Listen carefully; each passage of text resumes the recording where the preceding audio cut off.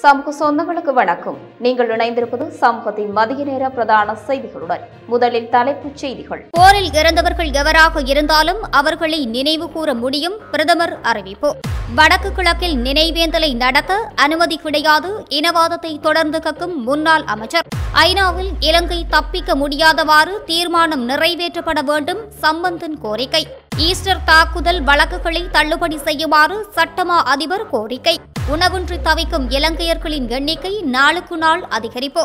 ஜனாதிபதியின் வெளிநாட்டு பயணங்களின் பின்னரே புதிய அமைச்சரவை நியமனங்கள். மன்னார் மாவட்டத்தை தரக்குறைவாக பேசிய விடயம். அமைச்சருக்கு செல்வம் அவசர கடிதம். ஹம்மாந்தோட்டை துறைமுகம் ராணுவ துறைமுகம் அல்ல, ஜனாதிபதி தெரிவிப்பு. உள்நாட்டு போரில் இறந்தவர்கள் எவராக இருந்தாலும் அவர்களை எதிர்வரும் காலங்களில் நினைவு கூற முடியும் என பிரதமர் தினேஷ் குணவர்தன தெரிவித்துள்ளார்.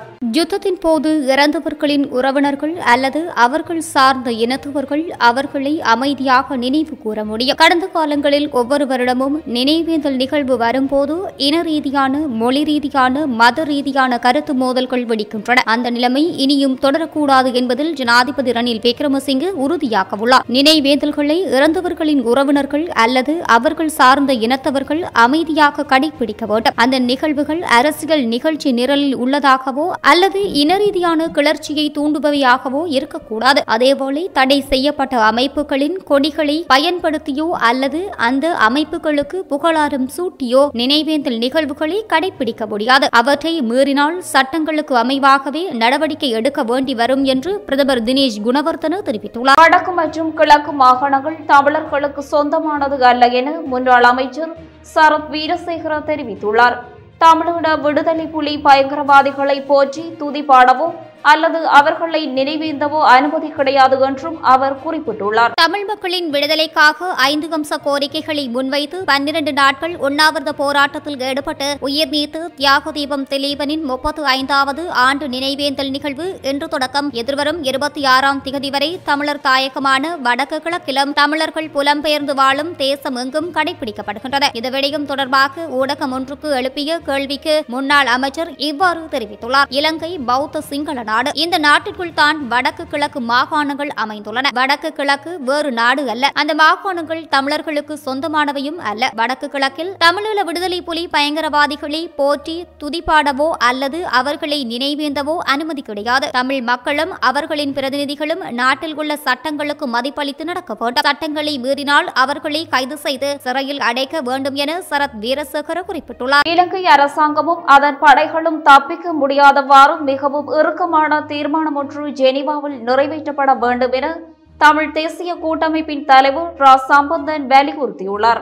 மனித உரிமை மீறல்கள், போர்க்குற்றங்கள் மற்றும் மனித குலத்திற்கு எதிரான குற்றங்களில் இருந்து அரசாங்கமும் அதன் படைகளும் தப்பிக்க முடியாதவாறு மிகவும் இறுக்கமான தீர்மானம் ஜெனீவாவில் நிறைவேற்றப்பட வேண்டும். அதற்கு ஐக்கிய நாடுகளின் மனித உரிமைகள் பேரவையின் உறுப்பு நாடுகள் முழுமையான ஆதரவை வழங்க வேண்டும் என ரா. சம்பந்தன் வலியுறுத்தியுள்ளார். இந்த கூட்டத்தொடரின் ஆரம்ப நாள் இலங்கை தொடர்பில் ஐநா மனித உரிமைகள் ஆணைக்குழுவின் பதில் ஆணையாளர் ஆற்றிய உரையை வரவேற்கின்றோம். அதேபோல இலங்கை தொடர்பில் ஐக்கிய நாடுகள் மனித உரிமைகள் ஆணையாளரினால் ஏற்கனவே வெளியிடப்பட்டிருந்த அறிக்கையையும் நாம் வரவேற்கின்றோம். எனினும் ஏற்கனவே நிறைவேற்றப்பட்ட தீர்மானங்களின் பரிந்துரைகளை அரசாங்கம் நிறைவேற்றவில்லை. மனித உரிமை மீறல்கள், போர்க்குற்றங்கள் மற்றும் மனித குலத்திற்கு எதிரான குற்றங்கள் தொடர்பான ஐநா தீர்மானத்தின் பரிந்துரைகளை அரசாங்கம் தொடர்ந்தும் உதாசீனம் செய்து வருவதாக ரா. சம்பந்தன் குற்றம் சுமத்தியுள்ளார். வடக்கு மாகாணத்தில் உள்ள முஸ்லிம்களின் பிரச்சினைகள் தொடர்பிலும் ஐக்கிய நாடுகள் சபையின் செயலாளர் கவனம் செலுத்த வேண்டும் என கோரி மகஜர் ஒன்று கையளிக்கப்பட்டுள்ளது.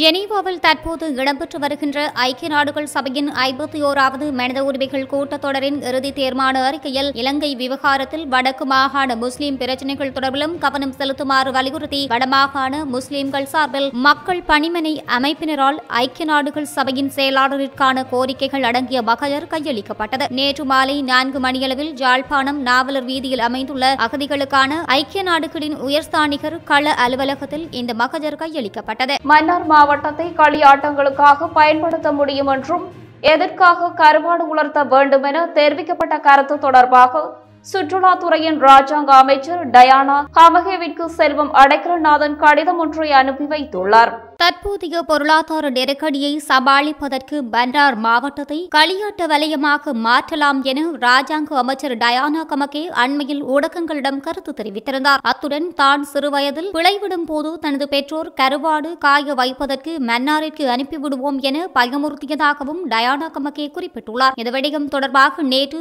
சார்லஸ் நிர்மலநாதன் கண்டன அறிக்கையொன்றினை வெளியிட்டிருந்தார். இந்த நிலையில் இன்று செல்வம் அடைக்கலநாதன் அவசர கடிதம் ஒன்றினை அனுப்பி வைத்துள்ளார். மன்னார் மாவட்டம் பாரம்பரிய கலை மற்றும் கலாச்சார பின்னணியினை கொண்ட மாவட்டமாகும். அபிவிருத்தி என்ற போர்வையில் வெளிநாட்டு செலாவணியை உள்வாங்குவதற்காக தவறான வழியை தேர்ந்தெடுப்பது சரியான தீர்மானம் இல்லை என செல்வம் அடைக்கலநாதன் குறிப்பிட்டுள்ளார். மன்னார் மாவட்ட மக்கள் மீன்பிடி மற்றும் விவசாயம் ஆகிய இந்த இரண்டில் இருந்தும் தங்கள் வாழ்க்கைக்காக சம்பாதிக்கின்றனர். இந்த மக்களின் முக்கியமான வருமான ஆதாரங்கள் இவை. எனவே இந்த தொழில்களை குறைத்து மதிப்பிட முடியாது. மீன் மற்றும் உலர் மீன்களை ஏற்றுமதி செய்வதன் மூலம் கூடுதல் அந்நிய செலாவணியையும் ஈட்ட முடியும். உலர் மீன் தயாரிப்பதை குறைத்து மதிப்பிட வேண்டிய தொழில் அல்ல. எனவே சுற்றுலாத்துறையின் ராஜாங்க அமைச்சர் டயானா கமகே கூறியதை ஏற்றுக்கொள்ள முடியாது என்றும் அவர் கடிதத்தில் குறிப்பிட்டுள்ளார். ஹம்பாந்தோட்டை துறைமுகம் வரும் வர்த்தக துறைமுகமே தவிர ராணுவ துறைமுகம் அல்ல என ஜனாதிபதி ரணில் விக்ரமசிங்க தெரிவித்துள்ளார். தேசிய பாதுகாப்பு கல்லூரியின் பட்டமளிப்பு விழாவில் கலந்து கொண்டு உரையாற்றும் போதே அவர் இவ்வாறு தெரிவித்துள்ளார். இந்து சமுத்திரத்தில் இரண்டு வல்லரசுகளுக்கு இடையிலான முரண்பாடுகளில் இலங்கை தலையிடக்கூடாது எனவும் ஜனாதிபதி குறிப்பிட்டுள்ளார். துரதிருஷ்டவசமாக இந்து சமுத்திரத்தில் நிலவும் புவிசார் அரசியல் நிலைமை ஹம்பாந்தோட்டை துறைமுகத்தை மோதலுக்கு கொண்டு வந்துள்ளது. இந்திய பெருங்கடலில் சீனாவால் இயக்கப்படும் 17 துறைமுகங்கள் உள்ளன. அவை பல்வேறு நிறுவனங்களினால் கட்டுப்படுத்தப்படுகின்றன. அவற்றில் சில துபாய் உலக துறைமுக நிறுவனத்தினால் கட்டுப்படுத்தப்படுகின்றன. இவை அனைத்தும் வர்த்தக துறைமுகங்களாகும். ஹம்பாந்தோட்டையும் இதுபோன்ற வர்த்தக துறைமுகமாகும். இது போர் துறைமுகம் அல்ல. பாதுகாப்பு முக்கியம். ஆஸ்திரேலியாவின் டார்வின் துறைமுகம் அந்த வகையாக இருக்கலாம். எங்களுக்கு அப்படி ஒரு நிலை இல்லை. யாரும் இங்கு வந்து பயிற்சி எடுக்க அனுமதிப்பதில்லை. எமது கடற்படையின் தெற்கு படையணி, ராணுவ பிரிவு தலைமையகம், விமானப்படை ஆகியன அங்கம் வகிக்கின்ற போதிலும் ஹம்பாந்தோட்டை துறைமுகம் வர்த்தக துறைமுகமாக செயற்பட வேண்டும். வர்த்தக துறைமுகமான ஹம்பாந்தோட்டையுடன் ராணுவ நடவடிக்கைக்கு எவ்வித தொடர்பும் இல்லை. இது வர்த்தக துறைமுகமாக இருந்தாலும் தந்திரோபாயமான இடமாக இருப்பதால் சிலர் பல்வேறு கருத்துக்களை கூறுவதை ஏற்க முடியாது. சீனாவுடன் நாம் செய்து கொள்ளும் அடுத்த ஒப்பந்தம் இதுபோன்ற சந்தேகங்களை ஏற்படுத்தாது என நம்புகின்றோம். நமது கடனை குறைப்பதற்காகவே சீனாவுடனான அடுத்த ஒப்பந்தம் மேற்கொள்ளப்படும் என ஜனாதிபதி ரணில் விக்ரமசிங்க குறிப்பிட்டுள்ளார். காலிமுகத்திடல் போராட்டத்தின் போது சில காணொலிகளை சமூக வலைதளங்களில் பதிவு செய்திருந்த பிரித்தானிய பெண்ணை நாடு கடத்துமாறு வழங்கப்பட்ட உத்தரவினை எதிர்த்து நீதிமன்றத்தில் தாக்கல் செய்யப்பட்ட மனு தள்ளுபடி செய்யப்பட்டுள்ளது. பிரித்தானிய பெண்ணின் கால் தாக்கல் செய்யப்பட்ட அடிப்படை உரிமை மீறல் மனுவை விசாரணைக்கு ஏற்காது உயர் நீதிமன்றம் இவ்வாறு தள்ளுபடி செய்துள்ளது. இலங்கையில் இருந்து நாடு கடத்த குடிவரவு குடியகல்வு திணைக்களம் எடுத்துள்ள தீர்மானத்தை வலுவிழக்க செய்ய கோரி நீதிமன்றத்தில் மனு ஒன்று அண்மையில் தாக்கல் செய்யப்பட்டிருந்தது. அத்துடன் மனுதாரரான பிரித்தானிய பெண்ணிற்கு 1 லட்சம் ரூபாய் வழக்கு கட்டணத்தை செலுத்துமாறும் நீதிமன்றம் உத்தரவிட்டுள்ளது. காலி முகத்திடல் போராட்டத்திற்கு ஆதரவாக செயற்பட்டிருந்ததாக பிரித்தானிய பெண் மீது குற்றச்சாட்டுகள் முன்வைக்கப்பட்டிருந்தமையும் குறிப்பிடத்தக்கது. இலங்கையில் சுமார் 8.7 மில்லியன் மக்கள் போதுமான உணவை உட்கொள்வதில்லை என சர்வதேச உணவு மற்றும் விவசாய அமைப்பு, உலக உணவு திட்டம் ஆகியவை சுட்டிக்காட்டியுள்ளன. சர்வதேச உணவு மற்றும் விவசாய அமைப்பு, உலக உணவு திட்டம் ஆகியவை மேற்கொண்ட உணவு பாதுகாப்பு மதிப்பீட்டு ஆய்விலேயே இந்த தகவல் வெளியாக கடந்த 2021ஆம் ஆண்டின் 3வது காலாண்டுடன் ஒப்பிடும்போது இது ஒரு வியத்தகு சீரழிவை குறிப்பதாக இந்த அமைப்புகள் எச்சரிக்கை விடுத்துள்ளன. இந்த நிலையில் இலங்கையின் மருத்துவ ஆராய்ச்சி நிறுவனம் நடத்திய ஒரு கணக்கெடுப்பில் 3.4% குடும்பங்கள் மட்டுமே போதுமான உணவு உட்கொள்ளலை கொண்டிருப்பதாக மதிப்பிடப்பட்டுள்ளது. குறிப்பாக இந்த ஆண்டின் ஜூன் மாத கால பகுதியில் உணவில் முக்கியமாக அரிசி, காய்கறிகள், எண்ணெய் மற்றும் சர்க்கரை இருந்ததாகவும், ஆனால் புரதத்தின் முக்கிய ஆதாரமான மீன் நுகர்வு சராசரியாக வாரத்திற்கு 0.8% காணப்பட்டதாக சர்வதேச உணவு மற்றும் விவசாய அமைப்பு மற்றும் உலக உணவு திட்டம் என்பன சுட்டிக்காட்டியுள்ளன. ஜனாதிபதியின் இங்கிலாந்து மற்றும் ஜப்பான் விஜயத்தின் பின்னர் புதிய அமைச்சரவை அமைச்சர்களின் பதவி பிரமாணம் இடம்பெறும் என தகவல்கள் வெளியாகியுள்ளன. இதேவேளை மேலும் 10 அமைச்சரவை அமைச்சர்களுக்கான பதவிகளை வழங்குமாறு பொதுஜன பெரமுன ஜனாதிபதியிடம் எழுத்துமூல கோரிக்கையை விடுத்துள்ளது. இதன்படி மேலும் 10 அமைச்சரவை அமைச்சர்கள் நியமிக்கப்பட உள்ளதாக தெரிவிக்கப்பட்டுள்ளது. இதேவேளை ஜனாதிபதி மற்றும் பிரதமர் வகிக்கும் அமைச்சு பதவிகளுக்கு மேலதிகமாக 18 அமைச்சரவை அமைச்சர்கள் நியமிக்கப்பட்டுள்ளதுடன் அரசாங்கத்தில் தற்போது 38 ராஜாங்க அமைச்சு பதவிகளும் வழங்கப்பட்டுள்ளமையும் குறிப்பிடத்தக்கது. சத்திர சிகிச்சைக்கான மருத்துவ உபகரணங்களை மேசிப்பதற்காக தமது வளமையான சத்திர சிகிச்சைகளை பிற்போட வேண்டிய நிலைமை ஏற்பட்டுள்ளதாக அரச மருத்துவ அதிகாரிகள் சங்கம் தெரிவித்துள்ளது. எஞ்சியுள்ள மருத்துவ உபகரணங்கள் மற்றும் மருந்துகளை இதய சத்திர சிகிச்சை போன்ற உயிர்காக்கும் சத்திர சிகிச்சைகளுக்கு முன்னுரிமை வழங்குவதற்கு தீர்மானிக்கப்பட்டுள்ளதாக வைத்தியர் ஹரித அலுத்கே தெரிவித்துள்ளார். ஊடகங்களுக்கு கருத்து தெரிவிக்கும் போதே வைத்தியர் இதனை தெரிவித்துள்ளார். மயக்க மருந்து, சத்திர சிகிச்சையுடன் தொடர்புடைய மருத்துவ உபகரணங்கள், நுண்ணுயிர் எதிர்ப்பிகள் பற்றாக்குறை மற்றும் சிக்கலான சூழ்நிலைகளுக்கு சிகிச்சை அளிக்க பயன்படுத்தப்படும் மருந்துகள் ஆகியவை வழக்கமான மருத்துவ நடவடிக்கைகளில் தாமதத்தை ஏற்படுத்தியுள்ளன. மருத்துவமனைகள் இந்த வழக்கமான செயற்பாடுகளுக்கான திகதிகளை 6 மாதங்களுக்கு முன்பே வழங்கியுள்ளன. மேலும் கொடுக்கப்பட்ட திகதியில் அறுவை சிகிச்சை செய்யப்படும் என நோயாளி நம்புவதாக வைத்தியர் தெரிவித்துள்ளார். ஆனால் தற்போது மருந்து உபகரண தட்டுப்பாடு நிலவி வருவதால் அறுவை சிகிச்சை செய்யாமல் நோயாளிகளை மருத்துவமனைகள் திருப்பி அனுப்ப வேண்டிய நிலை ஏற்பட்டுள்ளதாக வைத்தியர் ஹரித அலுத்கே குறிப்பிட்டுள்ளார். உயிர்த்த ஞாயிறு தாக்குதலினால் ஏற்பட்ட உயிரிழப்பு மற்றும் சொத்துக்களுக்கான இழப்பீடுகளை வழங்குவதற்கு அரசாங்கம் நடவடிக்கை மேற்கொண்டுள்ள நிலையில் வழக்குகளை தள்ளுபடி செய்யுமாறு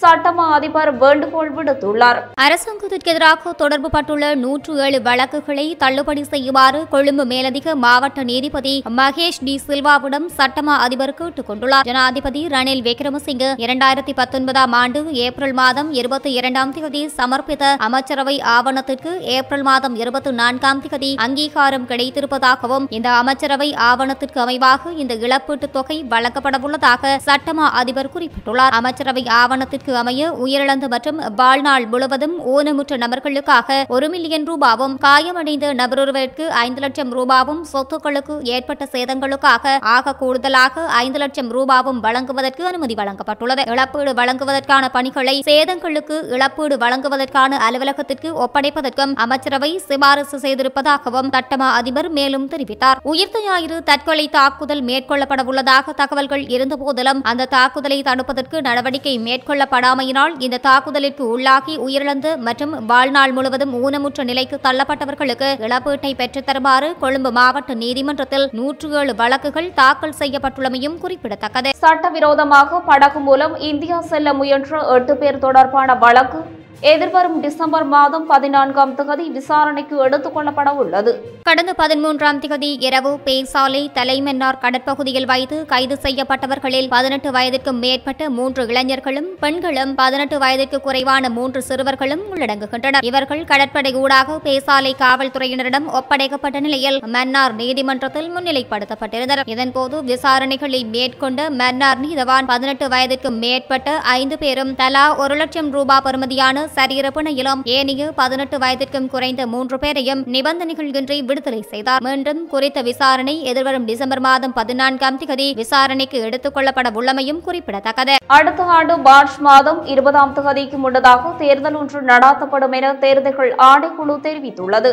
உள்ளூராட்சி மன்ற கட்டளை சட்டத்தின் பிரகாரம் எதிர்வரும் 2022ஆம் ஆண்டு மார்ச் மாதம் 20ஆம் தேதிக்கு பின்னர் தேர்தல் ஒன்றினை நடாத்துவதற்கான அதிகாரம் காணப்படுவதாக ஆணைக்குழுவின் தலைவர் சட்டத்தரணி நிமல் ஜி புஞ்சிஹேவா தெரிவித்துள்ளார். உள்ளூராட்சி மன்ற தேர்தல் தொடர்பான வர்த்தமானி எதிர்வரும் அக்டோபர் மாதம் 31ஆம் தேதி உறுதிப்படுத்தப்படும் என எதிர்பார்க்கப்படுவதாக அவர் மேலும் தெரிவித்துள்ளார். சமூகத்தின் மதிய நேர பிரதான செய்திகள் நிறைவடைந்தன. நன்றி, வணக்கம்.